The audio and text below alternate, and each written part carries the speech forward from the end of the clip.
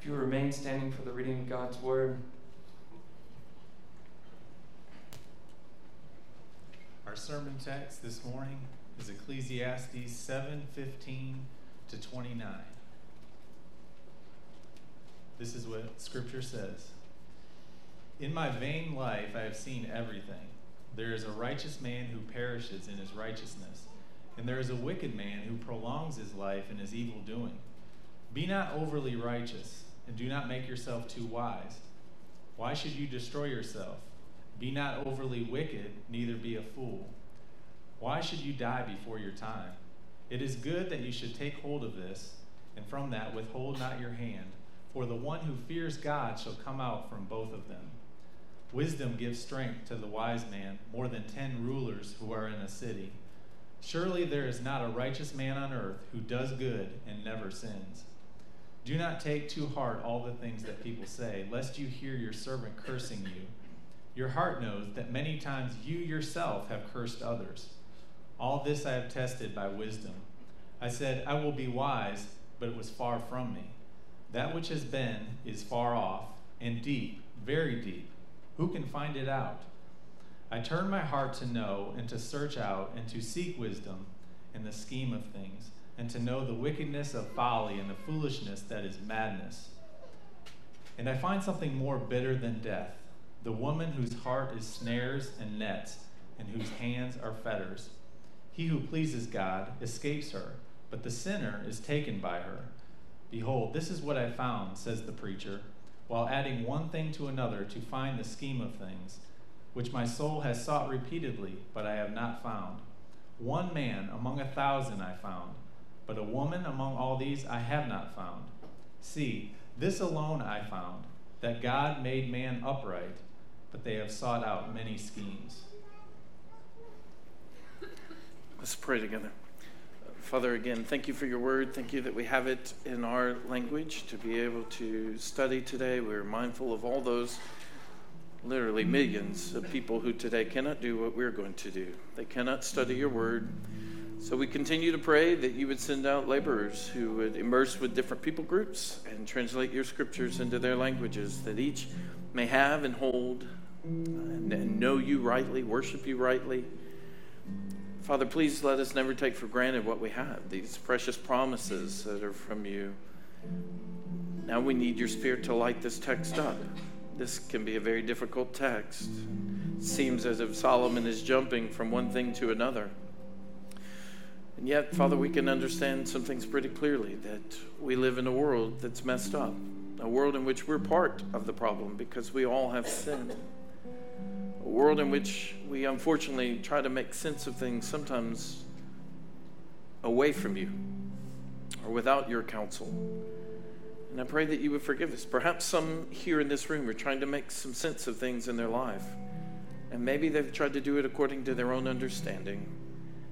I pray that you would forgive us for that, and that you would grant the wisdom we need for the things that we can understand clearly, to receive those, that you are a Father who does good, and that whatever you allow in our journey is for our best.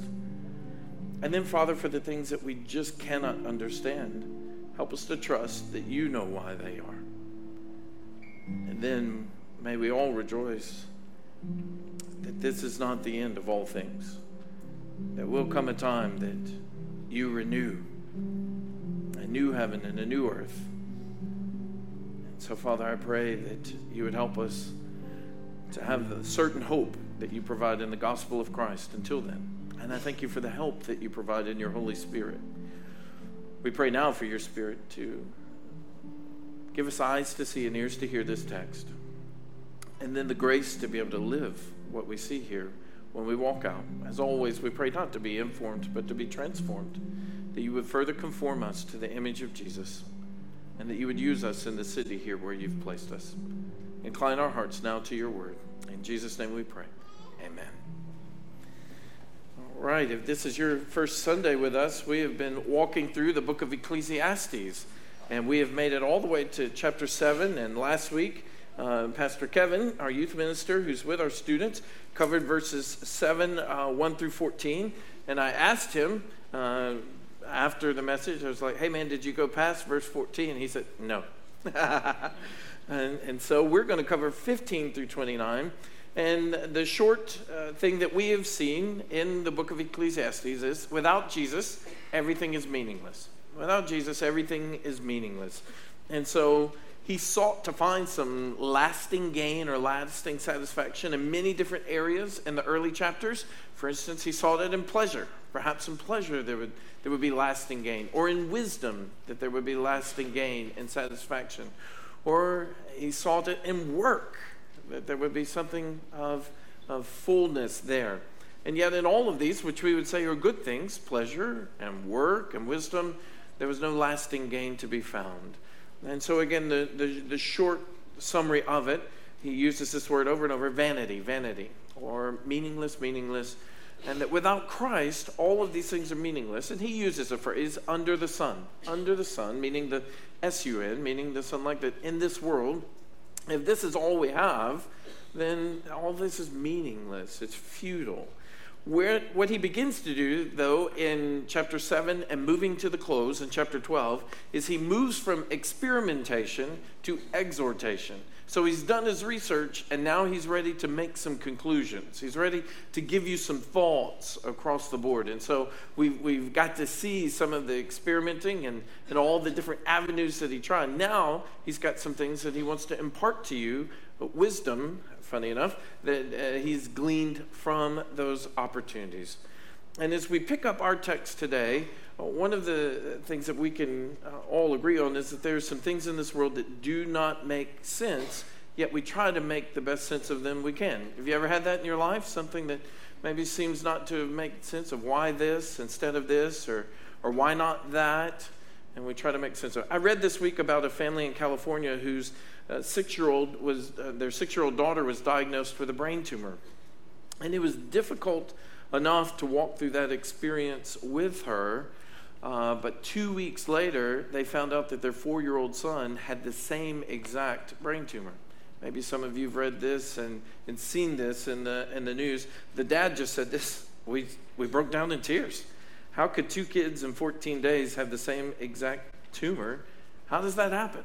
And you have a mom and a dad that are trying to make sense of this. You actually have a medical community that's trying to make sense of it. The doctor, who's the medical director of pediatric neurosurgery, who did both operations at the hospital where he serves, he said, I assumed it was someone else. But then when the oncologist said it was the sibling, he said, I thought to myself, oh my goodness. This is the guy who deals with this every day and sees this. You have a professor at Stanford University who studies pediatric brain tumors, and she says none of us have probably seen this. And so doctors are currently trying to see if there's any genetic mutations or hereditary syndromes that would make this more likely situation. The dad just offers one thought. The dad says maybe the reason we're put on this earth is so that we can find a gene that causes medulloblastoma.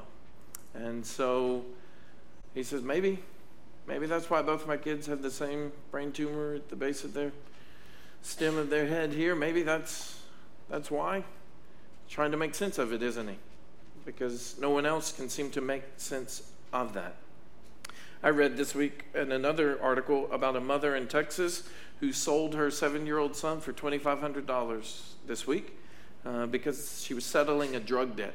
What's really interesting is that when the authorities showed up at the home where of the person who purchased the child, she's like, I purchased this child, as if that was okay, right? Just sickness all around in this. As the investigators dug deeper, there was a 2-year-old and a 3-year-old, both females, that were also in the process of being sold by this mom.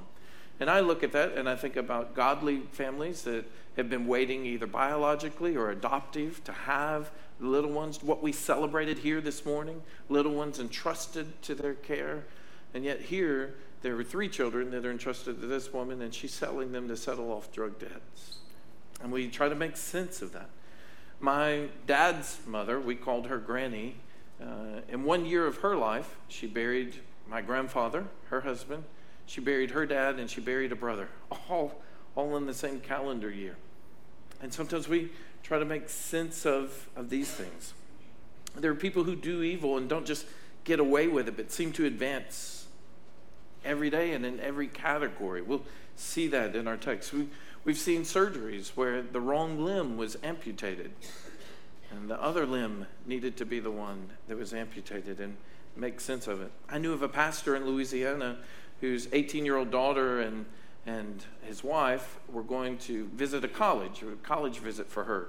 And on the way back home, they were both killed in a car accident. Here she was. She was planning on her senior year and finishing it up. She was finishing it up and didn't get the chance to finish it up and didn't get the chance to go to that college that they visited. And we could share so many more examples, so many I read even this morning of tragedies.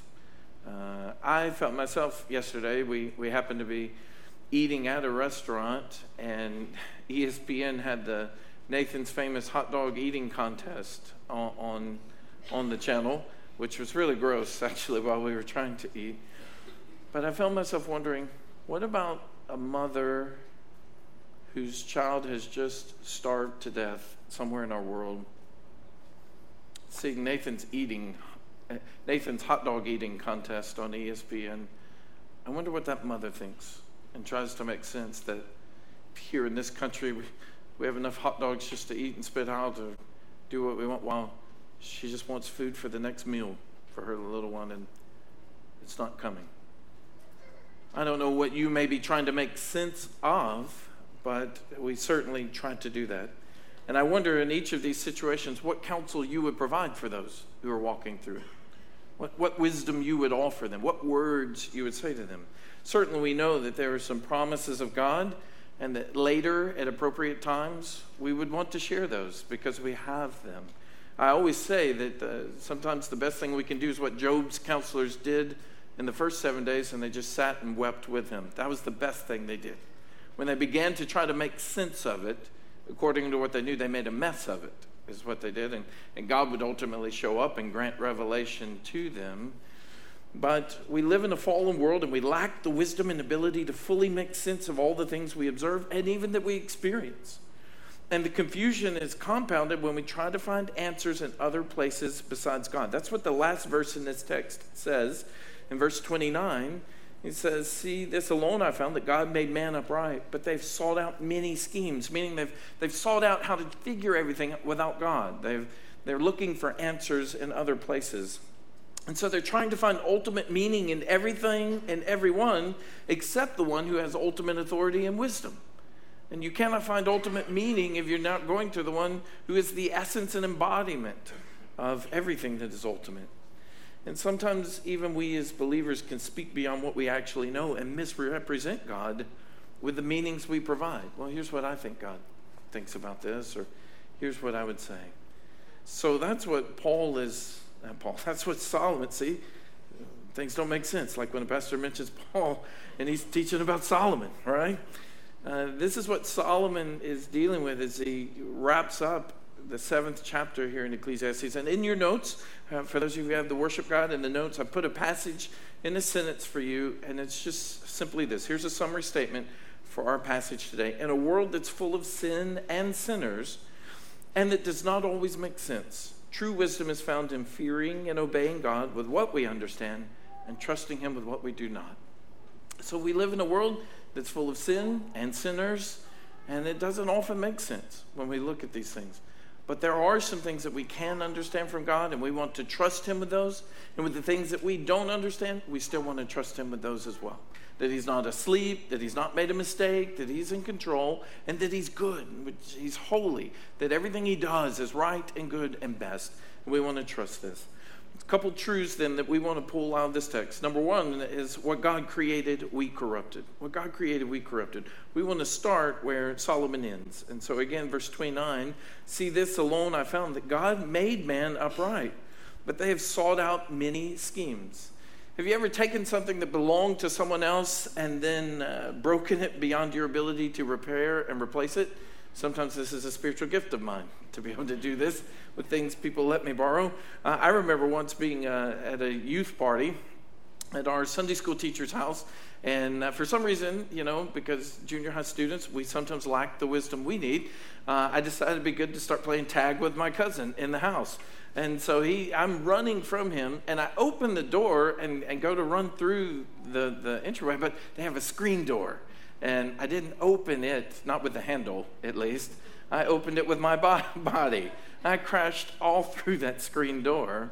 And then I can remember the owner of the house. He was grumpy anyway. It was his spiritual gift. And hey, you don't use it, you lose it. But I remember him coming, and he was not happy. And he was like, "Thanks a lot." That's what he said. I still remember this to this day. "Thanks a lot." He stormed off. A screen door, however, is not so precious or pricey enough to really convey the picture needed here. So imagine a one-of-a-kind, irreplaceable possession that is entrusted to your care, but because of your disregard of the owner's guidelines, you you don't take care of it. It shatters into hundreds of pieces, to which you just return to the owner in a pile of brokenness. This is yours. Sorry, right? Of course, we don't have to imagine too much. We know that that's very simply what Adam and Eve did. They were entrusted with the good words of their good king, and they rebelled against the good words of their good king. And their decision impacted not just them, but us, these babies that we dedicated today, are impacted by the decision that Adam and Eve made. And so what God created, he created good. And a matter of fact, with Adam and Eve, he created very good. But what he created, we have corrupted. And as fallen humans, we are creative and energetic in the area of evil and rebellion. Matter of fact, Paul will say in the New Testament, see, there he is. I knew I'd bring him back. Paul will say that we invent ways of being evil. We invent ways of being disobedient. And so what Solomon says here is God created things good. God created man good.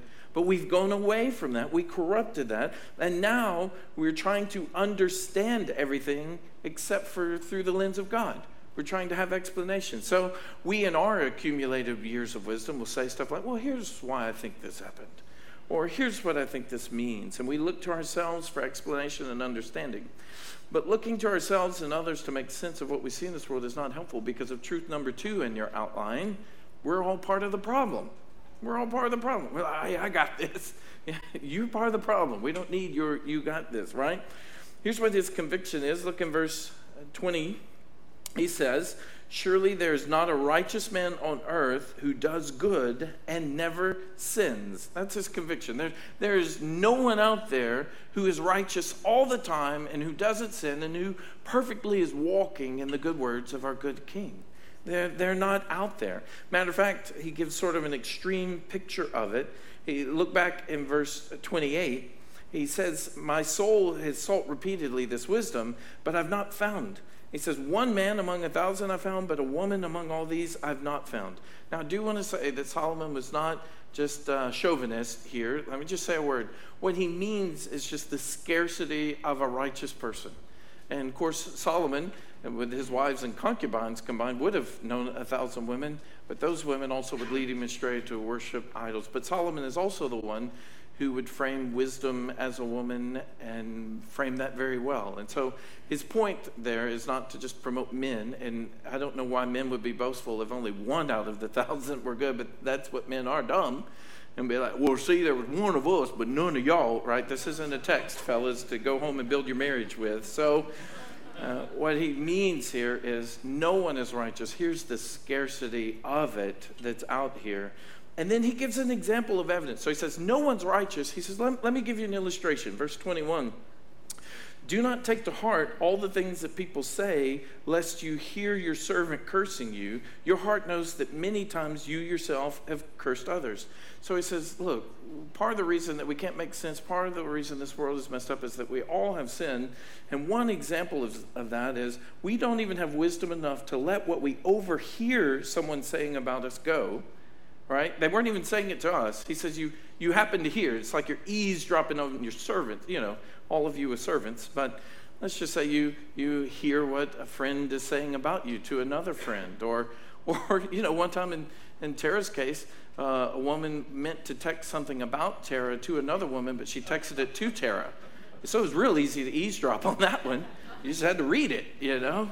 And then she wrote back and be like, oops, my bad.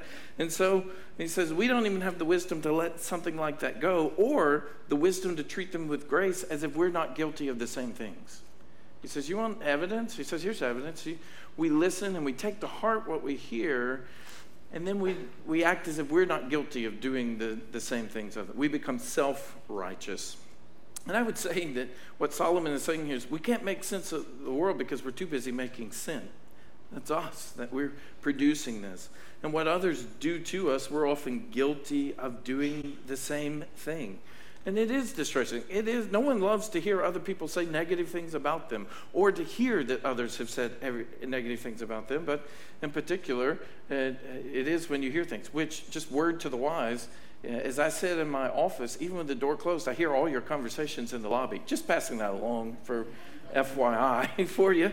But it's fun at times what you hear. I love in particular hearing youth conversations on Wednesday nights. I can say it secretly because they're all on the trip right now, And I don't want them to know that I get to hear all their conversations about, okay, text that, Daddy. And so then, anyways, that we hear. The reality is we're worse than what anyone would say about us anyway, aren't we? I read one man who said, I never worry about people who say evil things about me because I know a lot more stuff than they do, and it's worse than they're saying. All right? Or another man, he just said, he didn't insult me at all. In fact, he was talking about another man, the man he thought I was, right? And so I wish, only by the grace of God do we let those things roll off, or that we don't want to retaliate.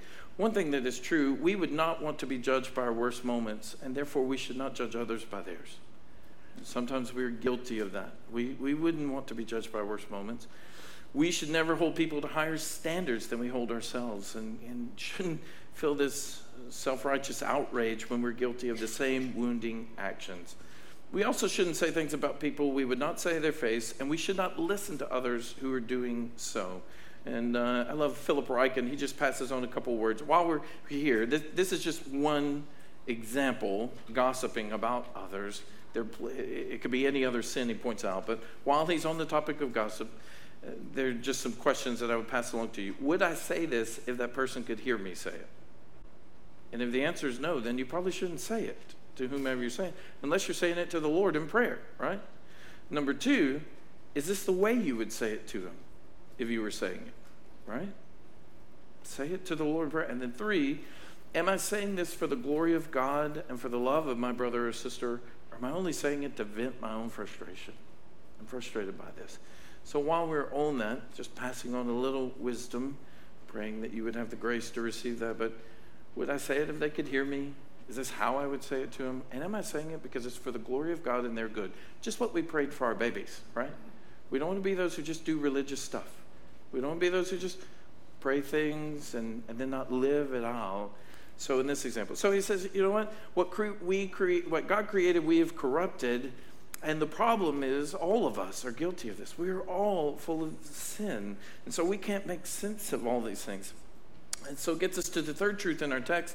As a consequence of our corruption, we live in a world that doesn't always make sense to us. In verses 15 through 17, here's what he says. In my vain life, I've seen everything.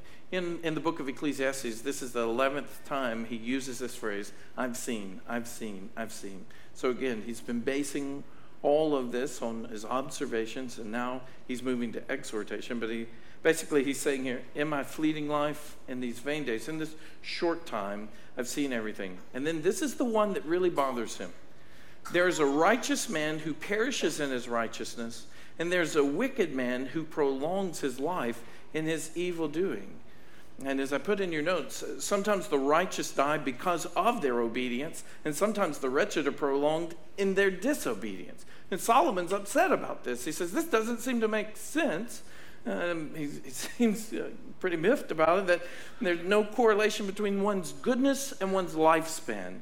And the reason that he would be upset is because the Old Testament thought there, if you do good, God will do good to you. And one of the good things that God does is extend your life, give you full life. But if you do bad, God's going to punish you. And so a lot of that based on even covenant theology. There were blessings for keeping the covenant, and there were burdens for breaking the covenant. And so their mind is do good, receive good. Do bad, receive bad. And he looks and he says, this guy died by being righteous. Because of the righteousness, this guy's pursuing sin, and he's getting to keep on doing that, and it's only escalating, and Solomon is burdened by that. He can't make sense of it. I've shared with you before, in 1999, Graham Staines and his two sons, Philip, who was 10, and Timothy were 6. Graham and his family had been ministering in India for over 30 years, and his two young sons, they were together with him, and they were robbed by a group of radical Hindus, forced into their car, and then the crowd set the car on fire, and Graham and his boys were burned alive in that car.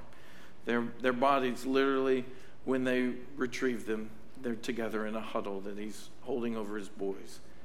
Graham was in India for the gospel, and the way he was rewarded was they took his life for that. And sometimes we would look at this and we would say, well, Solomon in particular says, that doesn't make sense. And so Solomon comes to a conclusion then. He says in verse 16, be not overly righteous and do not make yourself too wise. Why should you destroy yourself? And be not overly wicked, neither be a fool. Why should you die before your time? And so there seems to be like Solomon's like, just sort of be like, meh in your walk, right? Don't be too righteous because that'll destroy you. And then don't be too bad because that could get you killed too. Just kind of be apathetic and middle of the road, right? And so in so many churches, this would be where people be like, amen, brother, I've been that my whole life. I knew that was the best path. My daddy modeled that for me. My mama, amen. And here it is in Scripture, right? I got to tell you, that's not what Solomon is saying. And we have so many other texts pushing us. You have to love the Lord with all our heart and soul and mind. Paul straining forward toward the upward call of God that's in Christ Jesus. So there are plenty of others. What Solomon means here is what I put in your notes. Living in a messed up world does not mean that fully pursuing righteousness obligates God to preserve our lives. It also doesn't mean fully pursuing rebellion frees us from fear of God's punishment. So Solomon says, if you do good, you receive good. If you do bad, you receive bad. But what he's understanding here, what he's seeing is, even if you pursue full righteousness, it doesn't obligate God to spare your life. God alone is the one who's going to determine lifespans. And the prolonging of our lives is ultimately up to God's providence and his purposes, whether we're good or bad, for those who are in Christ and those who are not in Christ. And what we would say on this side of the cross and on this side of having revelation, I don't mean the book, I mean Matthew, Mark, Luke, John, the New Testament, having pictures here, more information. What I would say to you is that for the believer who dies serving the Lord, death is never punishment, but purposeful. And it is also gain and far better. And so Solomon may look at this and say, well, they didn't get the full promises that God was saying about life and land. But yet Paul will tell us on this side of the cross, to depart and be with Christ is far better than even life here and land here. And having that eternal perspective, especially for those of us who want to see these grandbabies we dedicated, we want to see them get married, we want to see them go to college. What Paul will say is seeing Christ is better than seeing all the things the world could afford you. And so what we know is that even if we die in obedience, it's gain. There's blessing. For the non-believer, perhaps death is spared for means of repentance and regeneration. You know why? Because God doesn't delight in the death of the wicked. It's what he tells us in Ezekiel. So perhaps they are spared even in their evil because God has purposes and there's a day coming for their repentance and their regeneration. The bottom line is we make poor judges of each other. I say that all the time, that we make poor judges of each other because we don't have the full picture. So for instance, the other day, Kevin sent our staff a text saying that the Holy Spirit had led him to say that we should avoid Scarlett's Donuts. And at that precise moment, that he had a word from the Lord for many of you who don't know, there's a Scarlet Donuts close to where 3 of us live in particular. And then he said that the word came because he saw a black SUV pulling out of the parking lot in particular. And then I responded to say, I regret to inform you, Kev, that according to Old Testament prophecy standards, we now have to stone you because you were incorrect. I'd actually been putting 2 bills in the mail. There's a mail receptacle in that parking lot there. And I've been putting, now 95% that prophecy would have been right any other day, right? It just happened on that day that I was putting the mail in the bill. As Fred Luter, one of my favorite pastors from the 9th Ward, New Orleans, used to say about Hurricane Katrina. If Hurricane Katrina was God's judgment on New Orleans, he always said, well, he missed the French Quarter and hit my house, all right? And so we make poor judges of each other and trying to make sense of these things because we're part of the problem, which gets us to our next truth from this text. In trying to make sense of the world, wisdom would be helpful, but left to our own resources, we can't obtain it. We can't obtain it. Look at verse 19. Wisdom gives strength to the wise man, more than 10 rulers who are in a city. There is such a benefit when we have wisdom from the Lord. And if we could have absolute wisdom, if we were to look ahead, look in chapter 8, verse 1. Who is like the wise and who knows the interpretation of a thing? A man's wisdom makes his face shine and the hardness of his face is changed. That there is illumination that comes with wisdom. There's insight that comes from wisdom. There are benefits to having wisdom, which is why in Proverbs, Solomon is the very guy in Proverbs 4 who says, above everything else, get wisdom. Get wisdom because it will guard you. It will keep you. It will be a benefit. And he lists multiple benefits. But there's a problem for us. Look in verse 23 and 24 of our text. Solomon says, all this I've tested by wisdom. I've said, I will be wise, but it was far from me. That which has been is far off and deep, very deep. Who can find it out? So the problem is, in this world that's messed up and in which we're part of the problem and have sin, and we look at things that don't make sense to us, like how come the righteous guy's getting killed while being righteous and the guy who's in sin is thriving? Why is this going on? He says we need wisdom, but complete wisdom, he lists these things. He says it's far off. He says it's deep, very deep, and then he just says, who can find it out? And later, in 25 through 29, he's going to say, I sought it, and I couldn't get it. I sought it, and I couldn't get it. So left to our own resources, we can't have the answers to some of life's toughest questions, especially about the inequities of life, the inevitability of death. And so he realizes that he has limits, and that only God is all-wise. And what's really interesting is Solomon is going to be brought to the same point that Job is. Hold your place in Ecclesiastes just for a moment and turn back to Job chapter 28. I mentioned Job earlier. For those of you who don't know, the devil was given permission to attack Job, to take away the things that were most precious to him, all of his children, all of his wealth, all of his health, all in one day.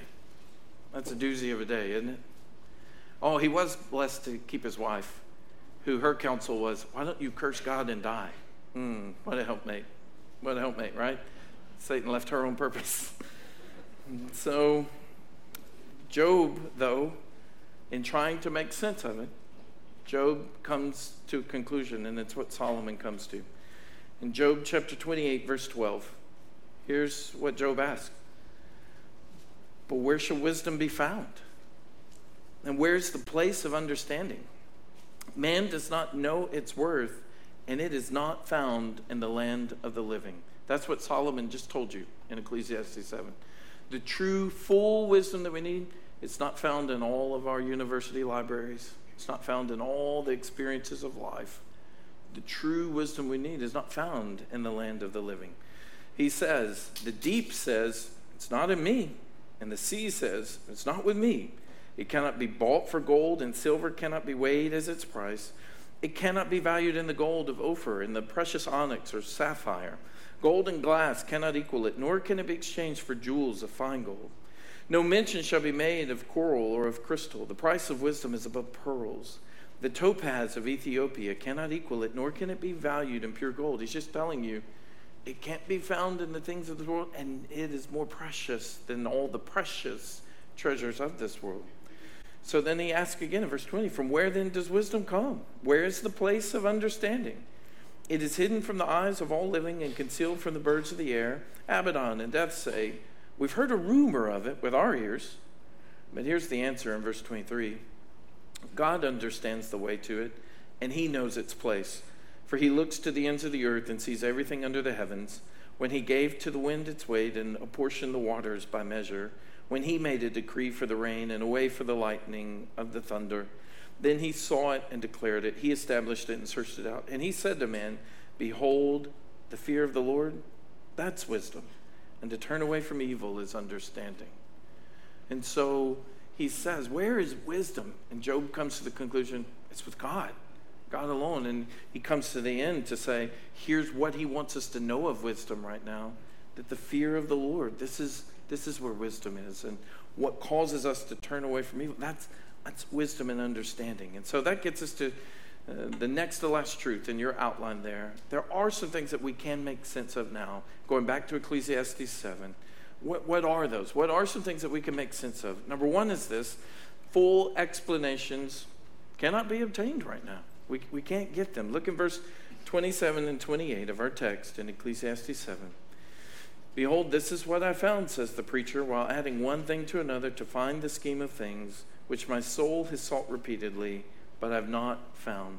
The wisest man who ever lived, who sought with all that was in him to make sense of all that is, and he couldn't do it in his own resources and even in his heightened ability.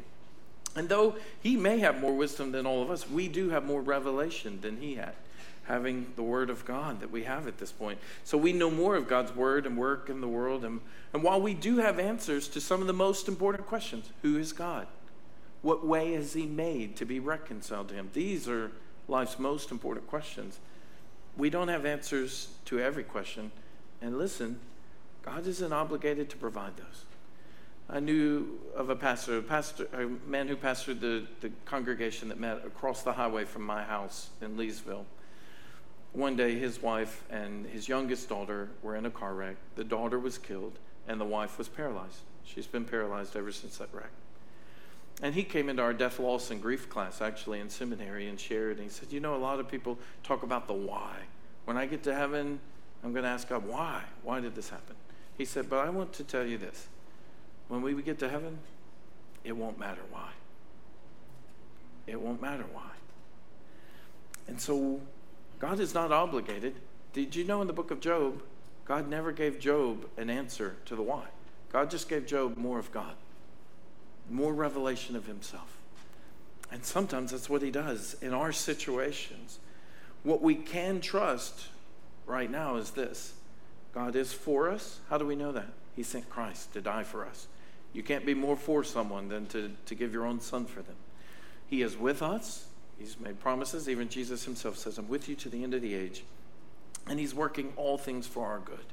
So even when we can't make sense of this situation, this sickness, this loss, this struggle, we can know and trust God is for us. He is with us. And he works even this wretched situation to our good. And he's not obligated to do that. That's just part of his goodness to us that he's chosen to do this. So full explanations cannot be obtained right now. Truth number 2 then under that is what we can make sense of is foolishness is more bitter than death and can be avoided by obeying God. That there is something more bitter than death. Just think about that for a moment, right? He says in verses 25 and 26, I turned my heart to know and to search out and to seek wisdom and the scheme of things. He means understanding, making sense of. And to know the wickedness of folly and the foolishness that's madness. So he says, I even wanted to check out all the wretched stuff to see if there were any answers there, to make sure I had a grasp of it. And he says in verse 26, I find something more bitter than death. The woman whose heart is snares and nets and whose hands are fetters. He who pleases God escapes her, but the sinner is taken by her. So what he says is there's something more bitter than death. And what's more bitter than death is to waste the one life you've been given. To be entrapped in folly and foolishness and sin so that you waste day after day. I've admitted to you often, I don't know how much time I've spent on sin in my life, but it's been a lot, and it's all been wasted. It's all been wasted.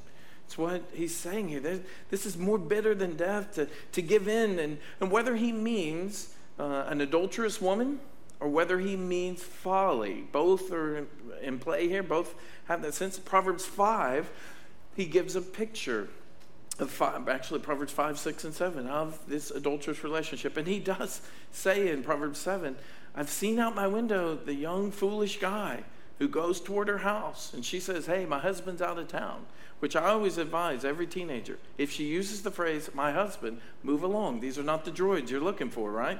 This is not it, right? We move along. And he says, but what happens is he gets trapped. He said, it's like the deer that doesn't realize it's too late till the arrow pierces its side. It's like the bird that sees something appealing and doesn't realize that it's a whole net that's coming along. And he said, it's like the ox who goes into the slaughter, not knowing he's not coming out.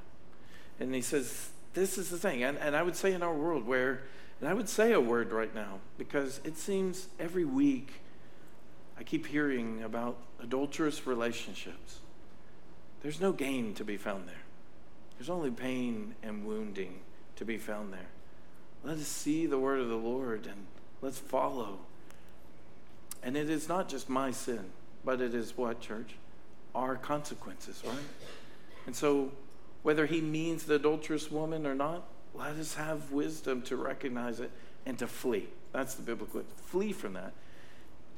Encompassed with all that, he means foolishness. And it's foolish. And so disbelief leads to disobedience, which is always to our detriment. And his point here is there are no lasting answers found in wickedness and folly. You want to make sense of stuff? You're not going to make sense of it when you're making more sin. There are no answers in sin. There's no benefit to wickedness and folly, just burden. There's no lasting meaning to be found in wickedness and folly. There are no answers. There are only anguish. That's what he's saying to you. That's what he's saying. He said, we may not be able to figure everything out, but there are some things that we can see. And he says, nothing is worse, nothing is more bitter than to waste your life entrapped by sin. I want to say a word to you.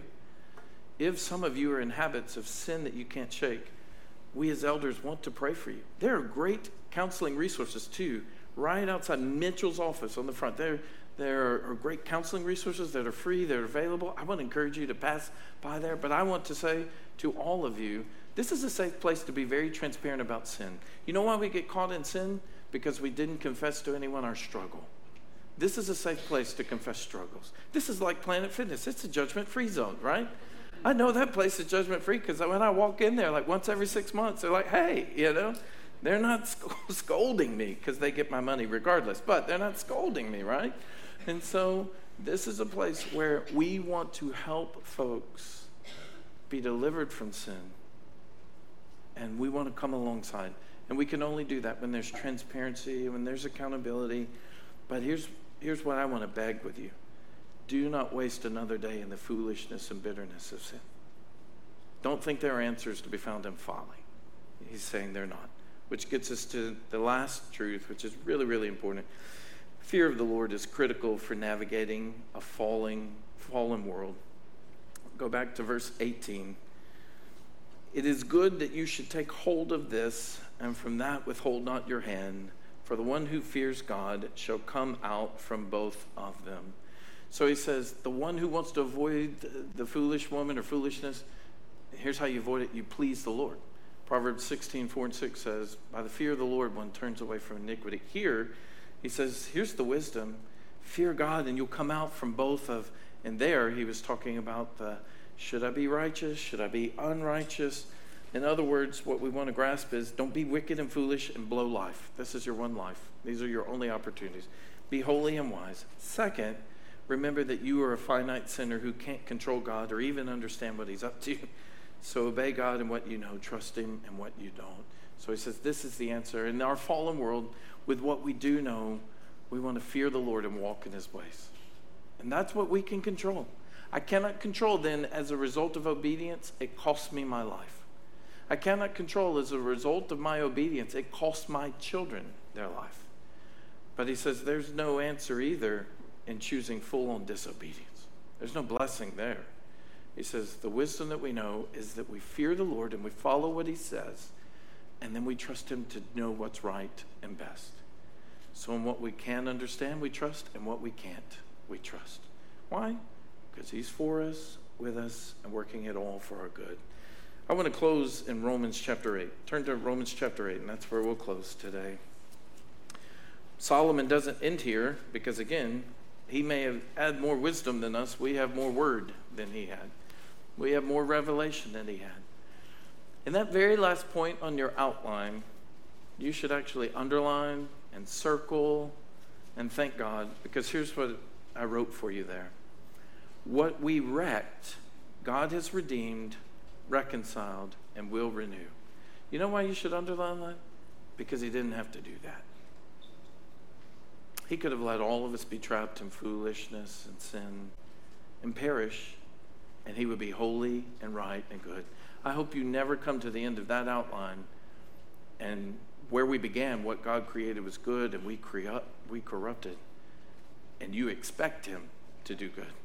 We should always be amazed that he's chosen to do good, because what we wrecked, he redeemed at the cost of his son, at great cost. We think about these babies that one day the Lord may use, and one day we may send these babies out for the sake of the nations. But no one knows more what it means to be a sending parent than God. And sending your child knowing that your child will be put to death. And knowing that the Romans will never harm your child, nor the religious leaders will never hurt him as much as you will when you will pour your wrath all out on him because of the rebellion of all the others. It's not even his. He perfectly obeyed you every day that he grew and pointed to you. But you're going to treat him as if he's the one who's had the affair, as if he's the one that's had the gossip, as if he's the one that looked for security from other people in other places than you. It's the wonder of the gospel, right? So I don't want us to come to this and say, yay, he's going to renew it and it miss us. I want us afresh to be reminded, thank you, God, that the gospel is the best news for the worst people. That you are so good to we who are so bad, because he's under no obligation. In Romans 8, the world that we corrupted, he's going to one day make new. Here's what it says in Romans 8, verse 18. For I consider that the sufferings of this present time are not worth comparing with the glory that is to be revealed to us. For the creation waits with eager longing for the revealing of the sons of God. For the creation was subjected to futility, not willingly, but because of him who subjected it, in hope that the creation itself will be set free from its bondage to corruption and obtain the freedom of the glory of the children of God. You know what I said? When you take something that belongs to someone else and you mess it up and then can't repair it or replace it, I mean, just imagine Adam and Eve, right? What they did has consequences for stars we don't even know exist. What they did have consequences for planets and galaxies we don't even know exist. That's messing it up pretty bad, right? Extensive. But he says the creation is waiting in hope. He says in verse 22, for we know that the whole creation has been groaning together in the pains of childbirth until now. And not only the creation, but we ourselves, who have the first fruits of the Spirit, groan inwardly as we wait eagerly for adoption as sons, the redemption of our bodies. For in this hope we were saved. Now hope that is seen is not hope, for who hopes for what he sees? But if we hope for what we do not see, we wait for it with patience. I wanted to share this with you because in this world, as we move forward, there are going to still be things that don't make sense to us. And we don't have the wisdom to fully understand why this may occur. There may be some things that occur with these children that we dedicated that we all look around and we just try to comfort each other because we can't make sense of it. And we're going to have to trust the Lord for it. But here's what I want to say to you, that he admits that in this world we're going to have suffering, but he says we have hope. And in the Bible, hope is not like this, thumbs together. I hope our team wins this fall. It is certain hope. Our team is going to win. That God has certain hope to give us. So even in this world, there's hope, because this is not how it's all going to end. For believers, listen, brothers and sisters, for believers, these are the only struggles you will ever know. And one day all of these struggles will be forever gone. For believers, because Christ took our pain, these are the only times of pain we will ever know. And there will come a time when we have no more pain. So he says we look forward with hope even in the midst of the difficulty. But he doesn't just give us hope. He gives us help. Look at verse 26. Likewise, the Spirit helps us in our weakness. I love God. All that he expects from us, he provides for us. He gives us the resources we need to be faithful. So likewise, the Spirit helps us in our weakness. For we don't know what to pray as we ought, but the Spirit himself intercedes for us with groanings too deep for words. And he who searches hearts knows what is the mind of the Spirit, because the Spirit intercedes for the saints according to the will of God. And we know that for those who love God, all things work together for the good, for those who are called according to his purpose. And so I love, he says, I don't want to just even give you hope, I want to give you help. Sometimes in trying to make sense of situations that we're in, we don't even know how to pray. And the good news is, he says, the Spirit gives us help, and the Spirit intercedes. The other night at one of the camps I was preaching at, someone prayed for me, but they didn't call me by the right name. They called me by someone else, right? It's awesome. Hey, as long as they remember Jesus' name, that's all I care about. Amen, brother, right? And so what I laughed at after the prayer, I said, that's what the Spirit does for us. The Spirit says, he meant to say Landon, but he didn't. Father, we're praying for Landon tonight, right? That's what the Spirit does. And so the Spirit helps us that when we don't even know what we should pray. I want to encourage you with these three words right here. Don't let the fact that you don't know how to pray as you should discourage you from praying. When you're in the middle of it and you're trying to make sense of it and you're like, I don't even know what to pray, it's okay to say that to the Lord. I don't even know what to pray, Lord. Don't let it discourage you from praying just because you don't know what to pray. Number two, don't let the fact that prayer isn't easy discourage you from praying. It's not always easy to put into words what we want to express. And then number three, don't let the fact that your prayers don't seem to be answered keep you from praying. God is not passive. God is active, and he's working. And one of the promises that we know he's working is because of what we just read. He works all things together for our good. That's what the plan is. Verse 28, we know that for those who love God, all things work together for good, and for those who are called according to his purpose. And so, as we see here, hope and help, we can rejoice in that what we wrecked, he will redeem, he will reconcile, and he will make new. And this is good hope for us who are in the middle of trying to make some sense of things. That's the thing that will make most sense. He's working. He's not abandoned us. The rest of Romans 8 is just a celebration, and he just comes to some conclusions. Hey, if God didn't spare his son, how will he not also give us all things? And nothing will ever be able to separate us from the love of God that is in Christ Jesus. And so Paul just rejoices, even in the middle of suffering, even in the middle. Let me close then. Mitch will come, and we want to move to a time of response through song. And you know what? Maybe you need to pray. You may want to sit and not sing today. You may need to pray. Maybe we don't come often to these steps, but I want to invite you. Maybe there's something not making sense in your life. You want to pray. Or even after the service, I'd be happy to pray with any of you over something. Look for me. I'll be wearing this, and would be happy to meet with you and to pray over any situation. A couple questions then. Are you currently trying to make sense of something that's happened in your life, but relying mainly on your own limited mind and understanding? Ask God for the grace to trust him both with what you understand and what you don't. Number two, ask the Lord to give you peace to know that though not everything in life makes sense to us, it all makes perfect sense to him, and he's working it according to his wisdom. He knows what's going on.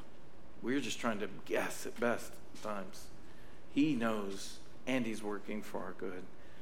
And then, if you're trapped in foolishness, if you've been trying to find some answers in sin, and like Solomon have already found there are no answers there, I want to encourage you to repent today. And if you need accountability, all of our elders are willing to pray with you and to serve in that capacity. We just don't want you to waste this one life. Don't be trapped in foolishness and wickedness and rebellion. There aren't answers there. There's just anguish. There are no blessings there, just burdens. And if we can come alongside you in fighting for joy and fighting for sanctification, we want to do that. Father, thank you for today and the chance to study a really difficult text in so many ways of what is Solomon saying here. Thank you for grace, Father. Thank you for opening this text to me earlier in the week, even as I was in West Virginia. And Father, I'm sorry that what was good we have corrupted, and that we are part of the problem. we don't even have the sense to, when we overhear something, to let it go or to treat them as if we're not guilty of worse things.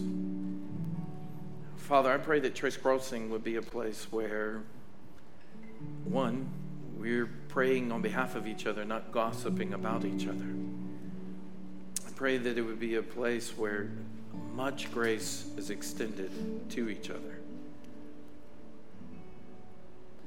Father, I'm sorry for the times that we try to make sense according to our own schemes, as Solomon says here.